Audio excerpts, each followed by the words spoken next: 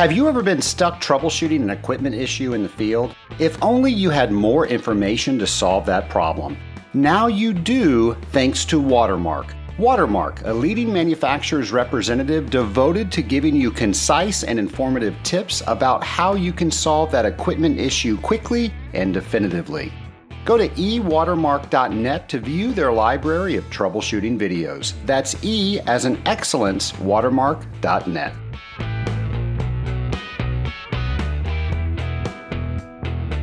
Hello, Scaling Up Nation, and welcome to the Scaling Up H2O podcast, the podcast where we're scaling up on knowledge so we don't scale up our systems. I am Trace Blackmore. I am the host of Scaling Up H2O. And folks, happy May 8th. Happy May 6th to me. 2 days ago, I actually celebrated my 45th birthday. I don't know how that happened. 45 years old. For fun, I looked up who I share my birthday with, and I actually share a birthday with Sigmund Freud. I don't know if that says anything about me, but I also share a birthday with George Clooney, so I think by default that makes me Batman. And I think that's appropriate because, as you know, I compare water treaters to superheroes all the time. I think it was about 3 years ago on this podcast when I first did a microphone check on a brand new microphone that I received. I've since gifted that microphone to somebody that started out a podcast. But I remember I was just playing around and I did this little thing on water treaters are superheroes. And since that time, I've seen other people post on their social media pages how water treaters are superheroes. So I love that others agree with me. When you think about it, with all the things that nature throws against us, you have to consider us a superhero. Think about it. We protect metals from rapidly corroding. Now, steel, a metal, it wants to corrode. It doesn't like existing in the state that it is in. It wants to exist in a more stable state, meaning it wants to rust. And then we put that metal, we put that steel in water. What we call water the universal solvent. That means it wants to corrode things like steel. So we're putting something that wants to corrode into something that wants to corrode it. And now our job is to protect that metal from rapidly corroding. How else would you define what we do other than we are superheroes? So I hope you spread the word about that. Nation, you've heard me say on this podcast before, whatever area of water treatment you practice, there is most definitely some sort of certification that you can acquire. Now, for the folks that practice the same type of water treatment that I do, that certification is the Certified Water Technologist that's administered by the Association of Water Technologies. Now, we call that the CWT. And there were two individuals that recently achieved their CWTs that I wanted to recognize on the Scaling Up H2O podcast. That is Patrick Shaver. He's of Global Water Technologies. And then Ryan Cochran of Aquatrol. Well, folks, they received their CWTs this year, and I know they are both listeners of the Scaling Up H2O podcast. So you guys are now superheroes in your own right. And folks, if you have not considered looking to see what designation is out there for the type of water treatment that you practice and going after that designation, I'm going to encourage you to do so. By doing that, you are proving to the world that you are in this industry to stay, that you are taking it seriously, and you are doing what you can to raise the bar within that industry. Just like Patrick and Ryan, what can we all do to raise the industry just a little bit? And just think what will happen if we all do that. Now, Nation, can you remember a time where you didn't know what a cooling tower was? Like I said, if you practice the same type of water treatment that I do, you see cooling towers each and every day. But before you got into this industry, you probably didn't know what a cooling tower was. Back then, you never noticed them. But now you cannot help but notice them. They're everywhere. The funny thing is they were everywhere before. You just didn't know to look for them. And now that we know that, I've got this disease where I can't stop looking for cooling towers. They almost just call out to me. I'm not even trying to look for them. And I'll say, hey, there's a cooling tower over there. They call out to me. I think that's something that water treaters that's maybe one of the superpowers that we have. To share a funny story with you, my wife Stacy and I were in Rome, and we were looking at some historic buildings, and right beside that, there was a cooling tower. And I remember I started pointing out some features of the cooling tower to her, and she just looked at me and said, Trace, we've flown 5,000 miles, and you're looking at a cooling tower. And I think I said something like, well, Stacy, you can take the boy out of water treatment, but you can never take the water treatment out of the boy. And of course, she filed for divorce immediately when we returned home. No, that didn't happen. We're happily married. Just a joke. But I just say that because I think a lot of people are like that. They just notice things in the environment, wherever they are, that relate to what they do on a regular basis. Here's the thing about cooling towers. They are very effective at removing heat. And they can be used in just about every industry that you can imagine because of their ability to effectively remove heat. Now, because they're in so many industries, we've developed different terms for the same piece of equipment, and we call cooling towers a bunch of different things. We call parts on a cooling tower a bunch of different things. So if you're now having a conversation with somebody and you call something X and the other person normally calls it Y, you're probably sitting there agreeing with each other, but you have no idea what you're talking about because you're not using that common terminology. Now, if you've ever called a manufacturer of a cooling tower and didn't use the appropriate word, they will probably take the time to educate you or ask you the question, what exactly are you talking about? A lot of times when people say that, they mean this. Is that what you're talking about? And that's been my experience when I've worked with manufacturers. Well, folks, that is what today's show is all about. Avapco is here to help us with a common language for all these things that we call cooling towers and all the parts that are on cooling towers. And Brett Alexander of Avapco is going to educate us on everything about cooling towers. Well, not everything, but he's going to give us a pretty good lesson on cooling towers. He's going to let us know that just because we call it a cooling tower, its proper name is not necessarily a cooling tower. Folks, I know you are going to learn a lot today, so please welcome Brett Alexander. My lab partner today is Brett Alexander of Avapco. Brett, how are you today? Hey, Trace. Good to be here. Absolutely, man. Thanks so much for coming on. I'm really excited about today's show because we have the water treatment world and we have the manufacturer's world, and we don't always communicate in the exact same way. And we're going to fix that today. Yeah, I'm excited. I kind of started in the water treatment industry a few years ago and then moved over to the manufacturing side. So I kind of have the point of view on both sides, which is nice. Well, I think that's definitely going to help today's conversation. But before we get started with that, do you mind letting the Scaling Up Nation know a little bit about yourself? Yeah. So I'm a Midwest kid, born and raised in Wichita, Kansas. Grew up, liking sports, basketball, baseball, while, with school, liking math and science. So I took the talents up to the University of Kansas for school and decided to go engineering route. Originally thought that I wanted to go, petroleum engineering. A lot of my friends' parents growing up were all in the oil and gas industry. And so that was kind of attractive to me. But I kind of was doing some more research and decided to switch over to chemical because it didn't really pigeonhole me so much in just oil and gas. So after graduation, I decided to go into oil and gas. Got a job with Halliburton.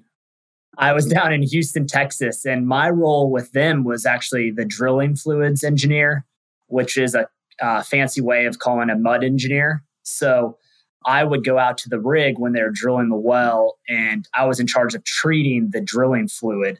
So when you drill a well, whether it's for natural gas or oil, You drill through, the earth, but you have to bring all those cuttings and the earth back up to the surface while stabilizing the well bore. So, you're doing a lot of the same properties as you would with cooling water, but it's a lot higher pressure and temperatures.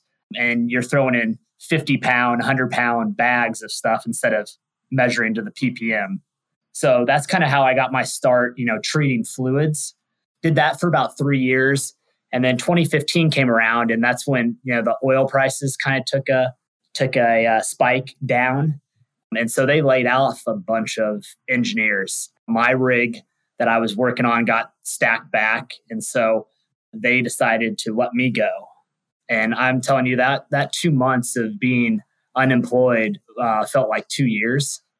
To any of the younger listeners, if you ever go through a time where your company goes down and they have to lay off employees, don't get down. It seems like, a long time when you're looking for a job every day for a couple months, but with our background and our specialties, you'll find something. So I then found a job with, you've probably heard of them before, Nalco Water. They're the big water treatment company, and I really enjoyed my time with them. They got some good training programs. So learned a lot about the cooling water and the health side of it.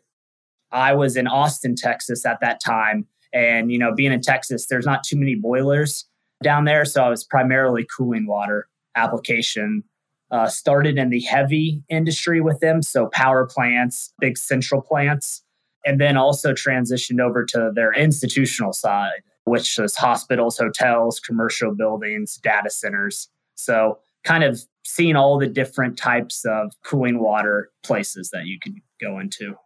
And about 2 years ago, Avapco came looking for a kind of chemical engineer. I had been in Texas for about 5 years at the time, and I was kind of ready for, kind of a culture change. And I definitely got that by coming out to the East Coast to Baltimore, Maryland, and joining the Avapco team. So now I'm on the manufacturing side, but we're a little different than a lot of our competition because Avapco actually has a water treatment division inside of the company. So, we sell the cooling tower or evaporative condenser, closed circuit cooler, but we also can then offer water treatment solutions to accompany that.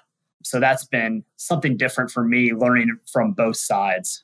Yeah, when I spoke with your boss, Chris Nagel, on episode 37, we spoke a lot about your department. And at the time, that was the only one that was around that I'm aware of. I'm not sure if other manufacturers are doing that, but I can tell the nation firsthand that personally, working with you guys and then you guys working with the Association of Water Technologies, you have just shared some tremendous information that have changed the way of how us water treaters do things, specifically passivation, which I think we're going to touch on just briefly a little bit later in the show. But I want to say hats off to you guys.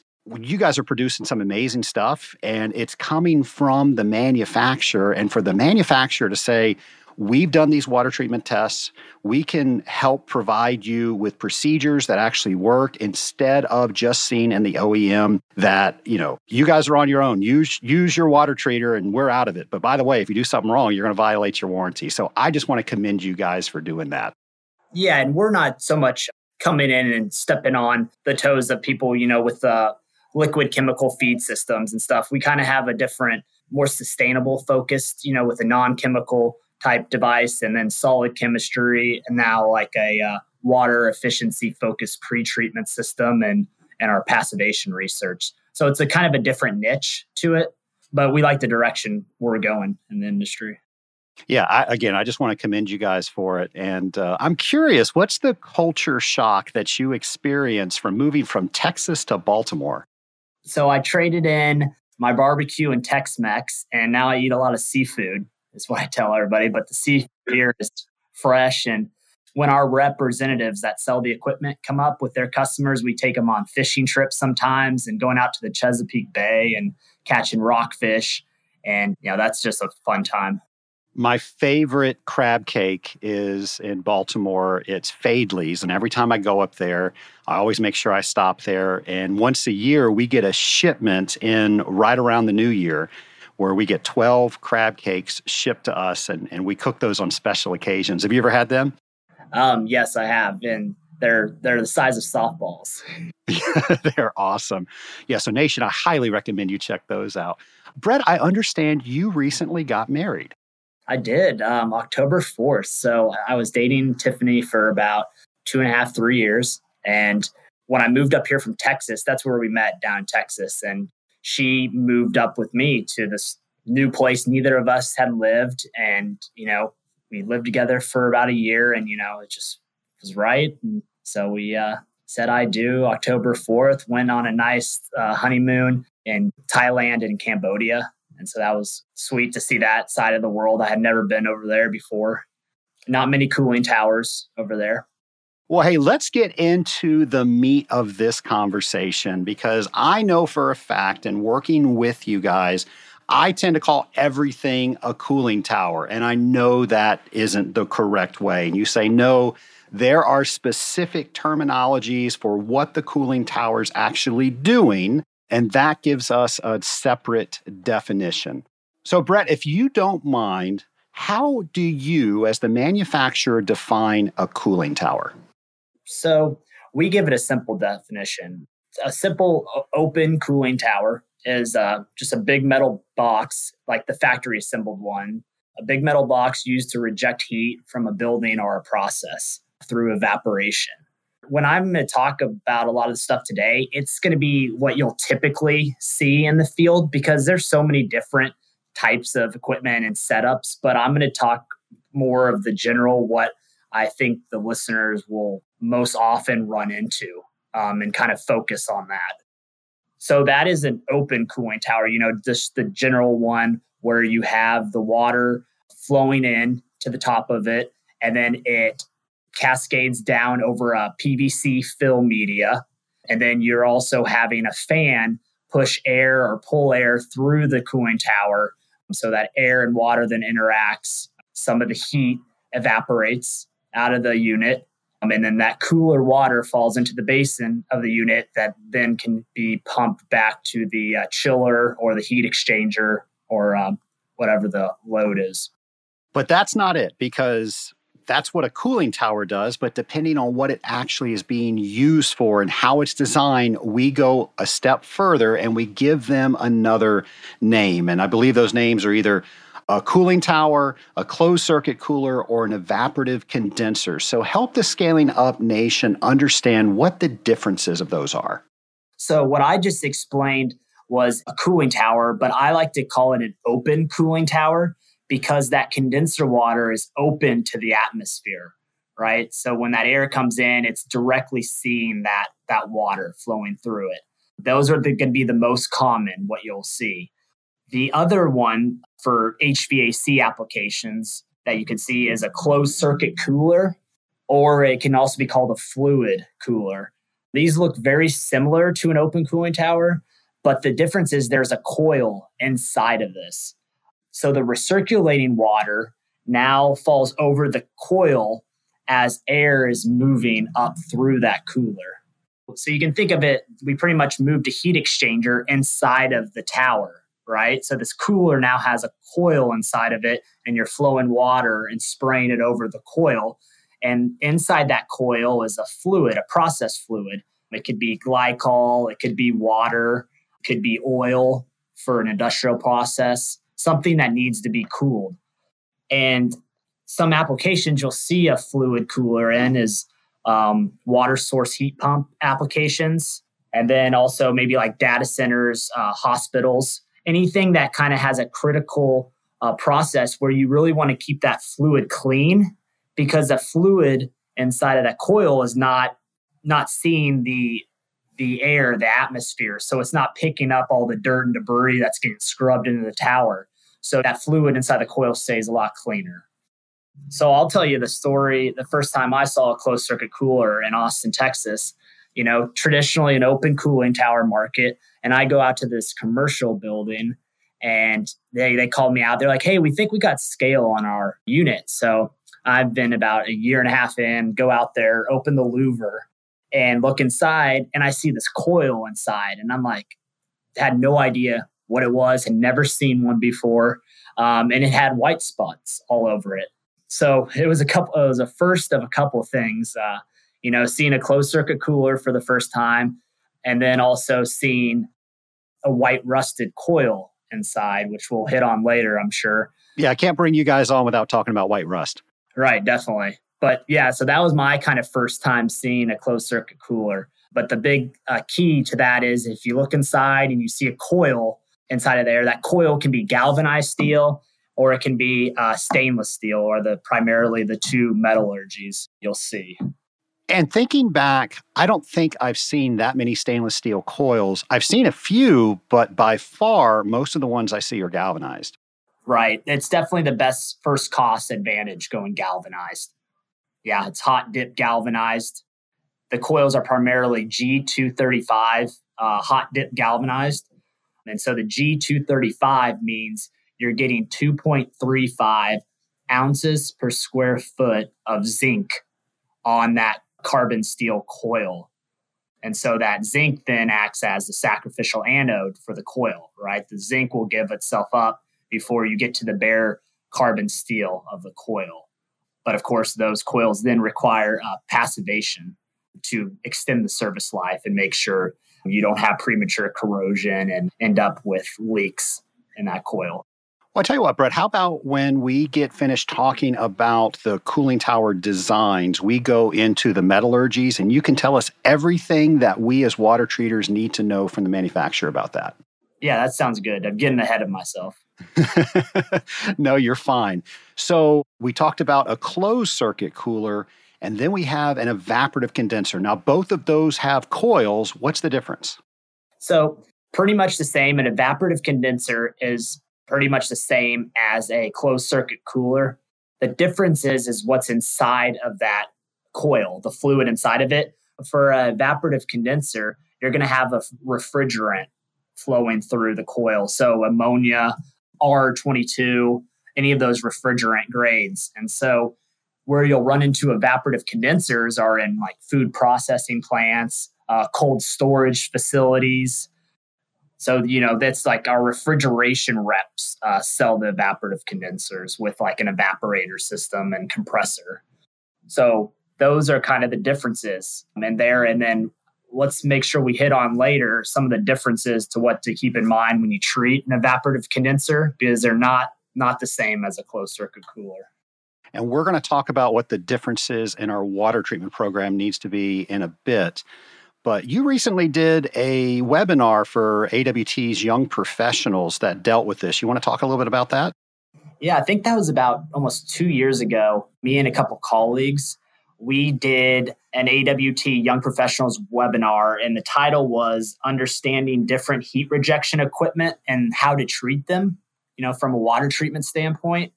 Just kind of what we're talking about. There's different types of equipment. They require different water treatment, different things to keep in mind. We get into materials of construction. And it's nice because that presentation has, pictures and cutouts of the tower. So when I'm explaining water flowing down the tower fill and the air going up, there's actually pictures that you can go and look at to kind of visualize, because it might be kind of hard to follow me, explaining it over the podcast. But go to the AWT's website and to their library, you can see that. One of our water treatment partners down in Houston, Texas, actually texted me the other day. He goes, "Hey, nice webinar you did for AWT." And I didn't really know what he was talking about at first, but he had to go get some credits for it. And that was one he listened to. Oh, credits for his certified water technologist designation? Yep, that was it. Very cool. I'll try to put a link to that, but it's in the members only section. So unless you're able to log in, it's not going to work. But we'll definitely put a link up to that on our show notes page. The other item I want to talk about is water treaters will call everything a cooling tower. Now you're educating us. No, there are different terms for that. But they're also, we describe them with how the water and the air interfaces. So do you mind talking a little bit about that? So there's two types of cooling towers with regards to airflow. The first one being counterflow. With a counterflow tower, the water flows down the tower fill media as the air moves up through it. And so they're moving in opposite directions. So that's how we get the term, from counterflow. Most counterflow towers, you'll see you're pulling air into the unit from all four sides. These are primarily what we do from a VAPCO standpoint. We do a lot of counterflow design, so pulling air from four sides. And I'll get into more of that when we talk about treating. So the other one is crossflow. Crossflow towers, you'll have air being drawn in from two sides. So the two ends have that fill media on them. And so now you're pulling in the air from left to right or right to left. And then you have the water flowing down the fill again. And so now the water and air are moving across each other. So terms get the name crossflow tower. All right. So what about the air? So what happens with the air, how it's introduced, you either have a forced draft tower, which has a centrifugal fan at the bottom of the unit, which pushes the air through the tower. These typically use more energy, the centrifugal fans, forced draft. Where you'll typically see forced draft units are if they need to be ducted, or it's a low profile type installation where they can't have a tall tower. These forced draft units can be shorter in size. So, for example, in Washington, D.C., they have a law where no buildings can be over a certain height. It's over one of the monument building. So they do pretty much all forced draft cooling towers. And then the other one, which is most common, which you'll see, is an induced draft cooling tower, which has the fan at the top of the unit. It's an axial fan, which is pulling the air up through the tower or inducing it through the fill. So you have a forced draft counterflow tower, you have a forced draft crossflow tower, induced draft counterflow tower, induced draft crossflow. So there's different mixtures of those you can have. So let me get into how the water and the air interact in that fill media. That fill media is typically PVC inside of an open cooling tower. And so the reason you have that in there is the water goes across that fill. It increases the surface area of the water. So then you have more surface area. So then more of the air can contact that and absorb the heat from the water. And then it goes up and you can evaporate that heat out of the unit. And so, you might have 95-degree water coming into the top of the fill. And as it goes down through the fill, by the time it exits, after it's been touching all the air and in contact with it, and now it's about, 85, say, just a 10-degree difference. Brett, there's no doubt you have educated a lot of people in the Scaling Up Nation about the different types of equipment that we are treating. It's not all just a cooling tower, and there's different ways that they function. Now, you started talking about this earlier. Let's talk about it now. Different materials of construction. And typically what we see out there are galvanized and stainless steel. And there's different types of stainless steel. So, Brett, can you define the different materials of construction and what the different options are? Yeah.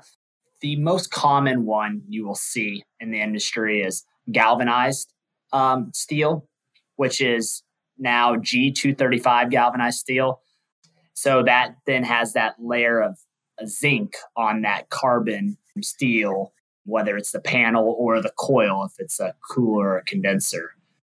And Chris Nagel, he is who hired me out of VAPCO. He has a great podcast with you. I think it's episode 37. You are right. It is 37. Yeah. And he gets into like white rust and, gets into the weeds on passivation. We've done, 6-7 years of really passivation research here at VAPCO on our units, varying different temperatures, different water qualities, different corrosion inhibitors, pH ranges, you name it, we've tested it. And we've actually have a white rust bulletin that kind of, explains that and explains, the parameters of the water chemistry you should keep it in during the passivation procedure, because it varies dramatically from your ongoing parameters. So that's something to keep in mind. We found that the passivation period is not just a couple days. It's not like a pre-clean and flush of new condenser piping. It is, you're actually changing the metallurgy of that new galvanized, whether it's a coil or panel. You're changing it from that zinc to a zinc carbonate, zinc hydroxide layer. So people are like, well, how do I know when that surface is passivated? Really, it's the eye test. You go out there and you look at it, and the new galvanized surfaces will be a nice shiny gray. And I mean, they're shiny. So you'll be able to tell. And then once it's passivated, it'll look like that battleship, that dull gray color. And that means you've changed that zinc layer to a passive film, a protective layer. So that's when you can kind of change over to your normal water treatment ongoing system. Brett, are you okay if you share that document with us for the White Rust Bulletin, and we can put that on our show notes page? Yeah, the more people, it only helps us from the manufacturer standpoint. If, the water treaters out there are properly passivating units, then everybody gets less phone calls, right? The startup and commissioning of a new unit is the most critical time. And when we get the most phone calls and, it's, oh, your unit has, bad galvanizing or something on it, so it just saves everybody a lot of headaches down the road if we just have this information out for the industry. And so everybody knows, kind of the research we've done and then what works in your area, what doesn't, because we kind of did research for all over the US and Canada because we sell all over. Our listeners, have a specific region where they do the passivation at. So we like to hear feedback on what you're doing in your area as well. We definitely appreciate that. And in episode 37, I went on about this, but I'm going to do it a little bit here. Your team and my team has been working very well together for years. And you all have invited me up to see your facility, which is just incredible. And just how you manufacture everything is really impressive. But what I was most impressed about is your department. And you actually have small cooling towers that you will test different formulations, whether you're looking at passivation or some other item, and you actually see how it deals with the different metallurgies that you have and the different cooling towers. I just think that's cool. Yeah, it's great. We spend a lot of money here on R&D, whether it's, trying to gain capacity of our towers, coolers, or condensers, or it's finding, passivation stuff that works in the field, or, a pre-treatment system. So yeah, we spend a lot of time on R&D. Yeah, and I want to say one of the conversations that I had with Chris, and this might have been 10 years ago, where he was saying one of the biggest factors in passivation was heat load. And before that, I never considered that, but it makes so much sense that if we've got a hot piece of metal and we're trying to passivate it, it's not going to be as successful as if we didn't have a heat load on it. And that has been a game changer in the water treatment community. Yeah, that's a great point, because I'm going to go back to the University of Kansas days, I feel like. I think it's when you took kinetics, right? I think temperature drives the reaction forward. And the same goes with the corrosion, right? So the hotter the temperature is, the more likely you're going to see that zinc start to prematurely corrode off the coil, which then you'll see as white rust on it. So being able to plan ahead with the end user and get that unit installed and start it up without heat load and run water over it, I mean, that's a huge advantage to having a successful passivation. What we see is we run into a lot of last minute fire drills where it's like, hey, this unit's going online, load's going on it this weekend. Immediately, yeah. Yeah, and then it's on the water treatment professional to drop everything and go out there and try to save the day. And that's just, I understand like the frustration that people get sometimes is it's not fair. So we're trying to educate our reps and the end users that, you've got to have a passivation plan months in advance. Everybody's got to be on the same page. Last minute fire drills do not work. It's too late at that point. So we're trying to temper expectations when that happens and also educating everyone on the importance of planning ahead. All right, we can spend the entire episode talking about passivation, and I know it would be a phenomenal episode, but we've kind of already done that in episode 37. So let's get on to stainless steel. And we have a lot of different flavors when it comes to stainless steel. So do you mind telling us a little bit about those? Yeah. When we're talking stainless steel from the evaporative cooling units side, we're talking Series 300. So the main elements in Series 300 are chromium and nickel from the corrosion perspective. So chromium and nickel. And so it's a certain percentage of the chromium and nickel that makes up how much corrosion resistance that stainless steel is. So up until about 2008, all the main players in the evaporative cooling market from the cooling tower side used 304 and 316 stainless steel. And 2008 was when the recession hit. And at that time, what happened is nickel prices skyrocketed. And so when that happened, one of our competitors decided to try to find ways to, kind of cut costs or find different areas where they could, still keep their profits. And they started supplying 301 stainless steel. So now when you talk stainless steel cooling towers in the market, you can have anywhere from 301 stainless steel, 304, or 316. So I'll get into a little bit what the differences are. Comparing 301 to 304, the main difference is 304 has more chromium and nickel concentration. So what does the chromium and nickel do? The difference is with stainless steel, it does not require a passivation plan. When the stainless steel contacts air or water, it naturally forms a chromium oxide passive layer on it. So that's why it's important to keep those surfaces clean so the air or the water can contact them and you get that chromium oxide layer. The nickel comes into play that it helps strengthen that chromium oxide layer. So what it means is generally is more chromium, more nickel, more corrosion protection. So then you can also beef up even more the corrosion protection by going to 316 stainless steel. So now what you've done with 316 is you've added molybdenum. So that tongue twister of a word, which is always fun when I explain this to customer visits, is having people say molybdenum, but us chemists can kind of roll it off the tongue. What that 2 to 3% of molybdenum and the 316 does, it provides chloride pitting protection. So typical areas that you'd see a 316 cooling tower or evaporative unit are coastal environments, right? Because you're by the salt water. So you got high chlorides, or areas where you have high chloride concentration in the makeup water. So when you start cycling up that water, you're going to have high chlorides. And so your risk of chloride pitting or any deposition that follows is higher. So there's different areas where, beefing up to 316 is the right move. And I'm assuming there's a big cost difference from going to 301 to 304 and 304 to 316. Yeah, there definitely is. Nickel really drives the cost of the stainless steel when comparing 301 to 304. So you're going to be, a little bit more expensive. I'd say about 10% more, 301 to 304. And then a little bit more from 304, 301 to 316 is the molybdenum.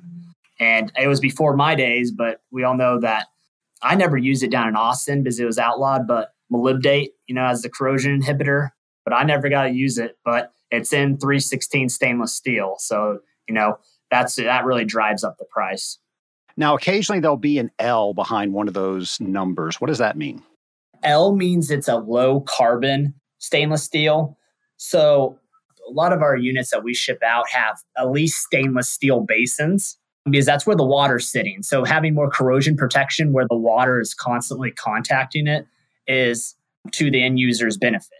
So then you might see a galvanized casing section or the where the fill is up above and the fan section that could be galvanized, but usually the basins are going to be stainless steel. And what manufacturers are doing now, is they are welding the basins. So they weld the stainless steel panels together. And so the benefit of using 304L stainless steel is the low carbon does not promote chromium carbide precipitation. So it's a metallurgy term where when you heat that stainless steel, you can precipitate some of that chromium and that carbon in the steel out. And so then that leaves the weld area a little bit weaker than the other sheet metal. So as far as the water treater is concerned, when we know that there are welds in stainless steel, we need to be sure that that customer is maintaining that tower properly and cleaning out the basin on a regular basis. Yeah. So the thing with stainless steel, you think, oh, stainless steel, I beefed it up, the materials of construction, I'm good from a corrosion standpoint. As I mentioned, right, when stainless steel sees water, it forms that chromium oxide layer, right? But when you start, running the tower and sucking in the dirt, the debris, the leaves, you're going to start getting that sludge buildup on the bottom of that basin. And when you look inside and you can't see the basin floor and it's got a layer of 1-inch mud sludge in there, how are you getting that water, that fresh water, or even your water treatment chemicals in that water to that basin, that stainless steel floor? And so that's what a big thing with stainless steel is you can start seeing pitting corrosion because you're not keeping the stainless steel surfaces clean. And then it even goes into the weld areas, like the corners of the basin. When you start getting that buildup too, those welds have areas, called crevices. So you can then start seeing crevice corrosion, which will then look like little pits in the corners and the sides of the basin area. So the big thing I've seen since my time here with Evapco is how critical it is to keep stainless steel basin floors clean. I keep saying that if you want to know about passivation, go to episode 37, but I'm going to bring us back to passivation again because now we've got customers that are buying stainless steel basins with galvanized bodies. Does that type of system need to be passivated? That's funny you asked that. I just had a phone call yesterday with a end user and our representative talking this exact same thing. What we did our passivation research, it was primarily for closed circuit coolers and evaporative condensers with the galvanized coil, because that's that heat transfer surface, right? Where the money is, and you want to protect that coil inside the unit. That does not mean you do not need to passivate a unit if it has a galvanized basin or a galvanized upper section. It's just different because the temperatures on a coil will be hotter than the temperatures, say, on the casing section, the upper section of a cooling tower, or on the basin section. So it just depends. It's kind of talking generally. You got to test the makeup water, understanding where you are with the makeup water to start to really understand if you can just run water through that and kind of naturally passivate it. But what we found is natural passivation is not possible if you're putting heat load on that unit, starting it up. You're just not going to be able to just run water over it.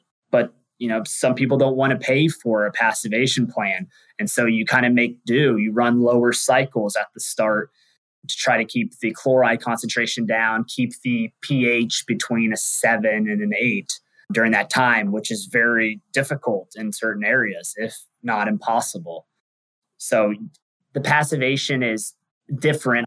We saw a metallurgical analysis come back from a tower, an open cooling tower, no coil in it, and it had a galvanized basin and a galvanized casing section. And it had a significant amount of white rust on it. And the white rust was a concern, right, to the end user, this high school. They were concerned. They're like, well, how much is that going to diminish the service life? So what this metallurgical company went out and did was do kind of a coating analysis. So they, saw what kind of the metal loss was. And what they found was they didn't see too much of a diminish in the zinc coating, even though there was, a good amount of white rust on that basin and on those side panels.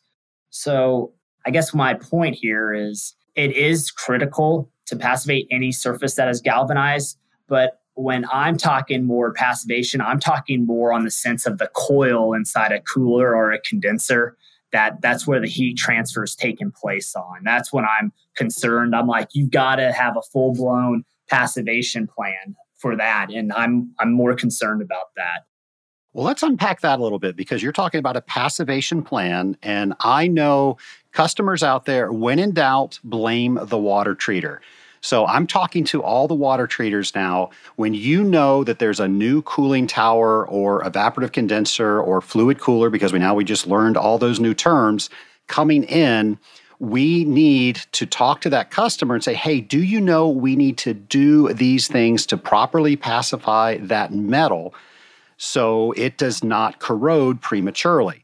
Customers aren't going to know that, and then they're going to assume 12 months down the road when they're having issues that your program is not working properly. So again, Brett was very nice to share his bulletin with us. So go to the show notes page. It will have some information on that. And folks, you can charge for this. I mean, this is up and above what your regular water treatment program is. So by all means, you should charge for going out there and doing all the extra stuff that you are doing. Now, the issue we have a lot is we're not notified that a new cooling tower is going in. We show up for our service and we just see a new cooling tower is on the roof. And I don't know what to do about that. We just need to make sure that we're talking to our customers more. Brett, do you have any advice on that? Yeah, I was going to jump in. That is difficult, right? Because I always preach you got to know the materials of construction and the equipment that you're dealing with. But you can learn those when you first go in and you do like a plant survey at a new account. But you do that if you need to do passivation, then like what we said, it's already too late.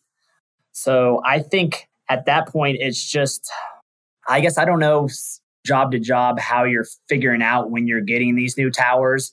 It's just staying in contact with the facility manager if it's a big central plant or it's a hospital hotel. If they're doing a change out, replacement job, just staying on top with them, be like, hey, I need to know the timeline. We need to talk passivation a couple months beforehand. Because if it's a new account, there's sometimes, a new commercial building across the street and they're like, hey, we know your company. We're going to give you the job.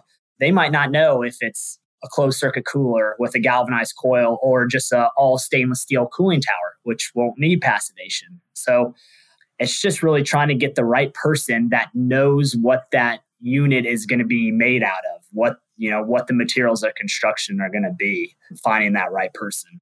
Yeah, definitely communicating with your customer. And I would guess more often than not, most water treaters, I won't say most water treaters, some water treaters do not communicate with their customers as well as they should. Engineers are very overworked these days, so they're always off doing something because they don't have the staff that they used to have, and it's hard to find them. And a lot of times, if we're trying to get so many things done in a day, it takes a lot of time out of the water treater's day to go and find those, but it is so worth taking the time to do that because you might just find a new cooling tower on the roof if you don't. Yep, looking for that plume. Getting out early in the morning. Exactly. That's how you prospect. Exactly. When cooler weather and you can see the plume, hey, that's a new potential account. All right, so we've got one more piece of material that we haven't talked about, and that's fiberglass. Can you shed a little light on why they're using fiberglass in cooling towers? Yeah, so I've got enough information on this, I guess, to be dangerous. Fiberglass is it's made headway in coastal regions more, right? Because it's more corrosion resistant, to the elements in like a coastal region, I guess just the tower components itself.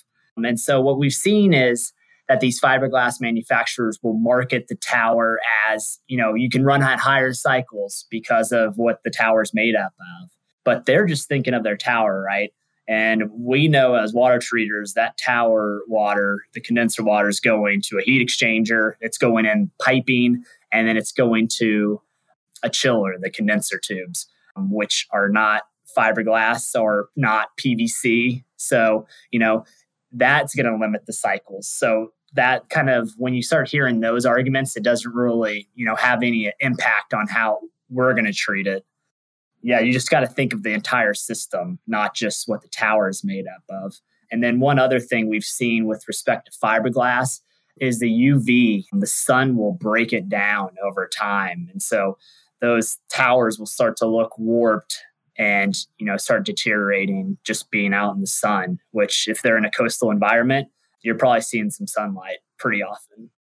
Well, Brett, I have so many more questions for you, but we're just about out of time. So how about we get you to come back next week and you can talk about some of the different designs we have in cooling towers, and then we can get into the meat of proper water treatment from your perspective.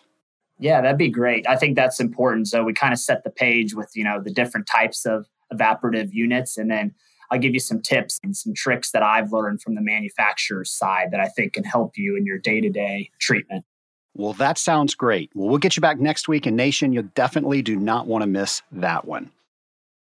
Scaling Up Nation, how much did you learn about cooling towers today? And when was the last time you actually thought about a cooling tower?